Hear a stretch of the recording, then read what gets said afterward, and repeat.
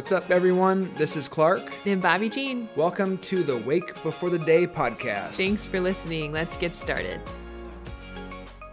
Hi, everyone. Thanks for tuning in to Wake Before the Day. What's up, guys? Clark's here, too. And Winnie is snoring in the background. Winnie's our dog.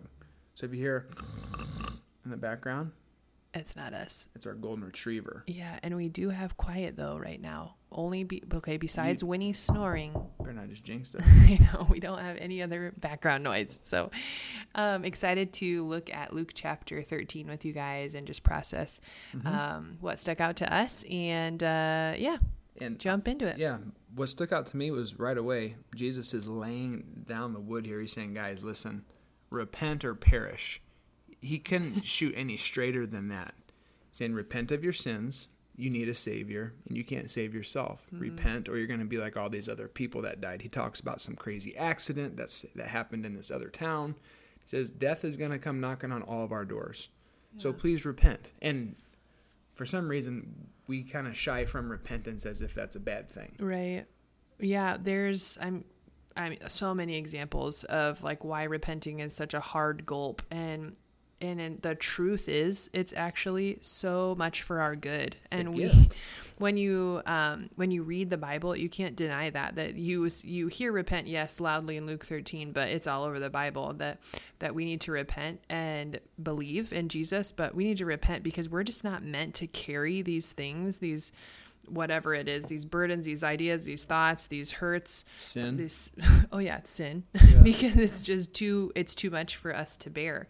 And so repenting is actually a really good thing. Mm-hmm. Daily, often, all the time, to each other. Repenting is that 180-degree turn. It's also a changing of one's mindset.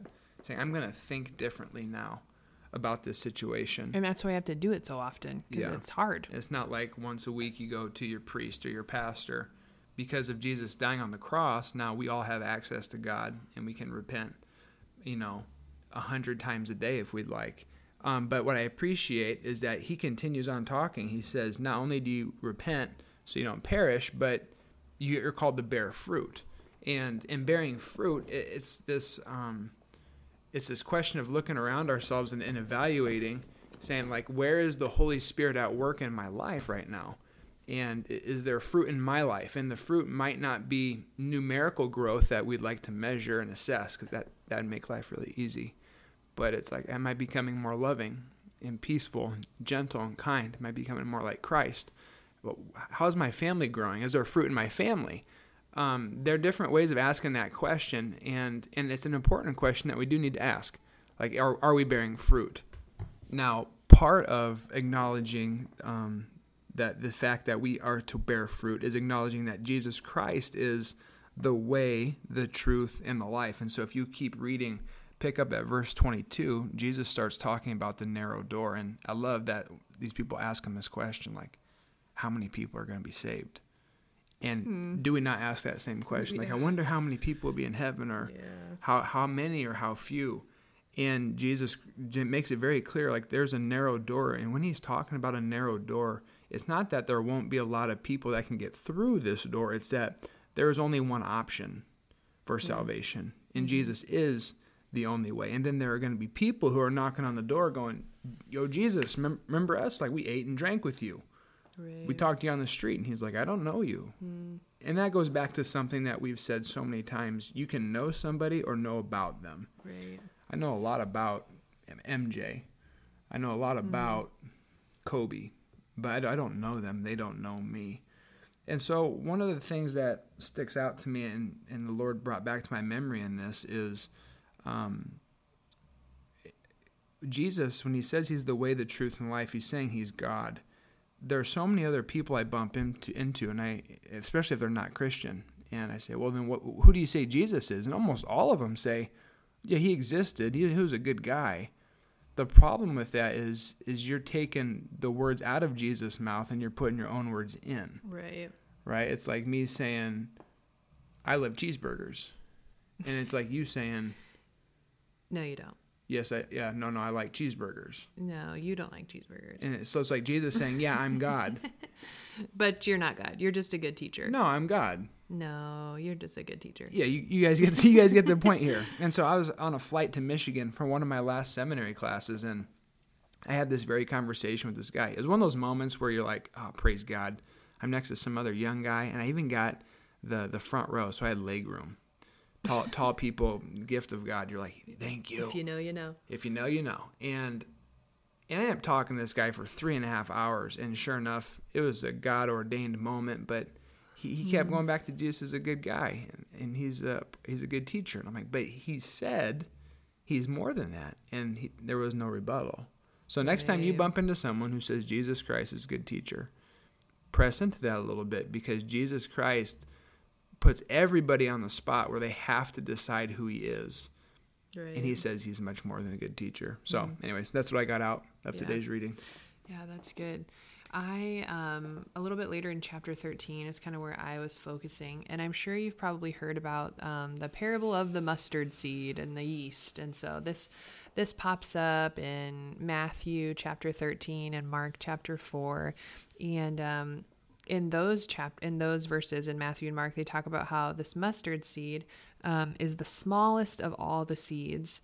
But yet when you read about this mustard seed in the Bible, how it grows to be the largest tree, and how birds come and perch on its branches, and how it creates shade. And that just kind of stuck out to me, just the imagery of that. And I'm so grateful that Jesus told stories and parables and that kind of thing in these terms, because I just love the visual aids that they create. Yeah, makes it simple. Right, thank goodness. And I love to make bread too. And so that one with about the yeast. Anyway, and in that, it was just interesting to me because a mustard seed is so tiny. I don't know if you guys have ever seen an actual mustard seed. We did. Clark did a wedding. Yeah, Billy and Carly. Hey guys, shout out to you guys. But we were at this wedding and we're sitting at the table, and Clark goes, I wonder why these glass vials are on the table, these empty little glass vials. And someone's like, there's a mustard seed in there. They're not empty. I'm like, okay. I'm looking at it going, where is this thing? And sure enough, there's this little speck in the little vial. And so tiny that you almost miss it. Yeah. And I was just thinking about that. It makes sense that the kingdom of God is just like the king. And so we have this all-encompassing sovereign God of the cosmos come in this humble, tiny form of a baby. And then that baby dies for us, raises again, gives us eternal life, changes the entire world and all of our existence. And I thought about that with the mustard seed. I just felt like Holy Spirit was lifting just this ordinary example of the yeast and the mustard seed, and how in these ordinary things, I'm actually doing something that's extraordinary, that's totally upside down different, and you're going to miss it if you don't pay attention. And it reminded me, I felt like Holy Spirit just helped me remember this author, Paul David Tripp. He just lots of stuff that we really enjoy of his. He wrote Instrument in Redeemer's Hands. He's written a parenting book that we really enjoy. I know Advent devotional, and another devotional too. That's I think it's called New Morning Mercies. I've heard people enjoying. Anyway, he talks about how in the mundane moments, in these little mustard seed moments of our lives, how that's actually where we, if you could see me right now, I'm doing quotations. That's where we live. Yeah, like 99% of our life is in the mundane. Right, and so you see, wedding pictures and new job pictures, or you moved, or you chose a college. Yeah, like all like those, that. like all over your Instagram. But really, it's those small moments in your kitchen. It's your small moments in your bedroom. It's your small moments in your bathroom, with your body, with your money, where you're choosing to honor God in those little moments. That's where this mature tree-like kingdom of God faith in us gets formed.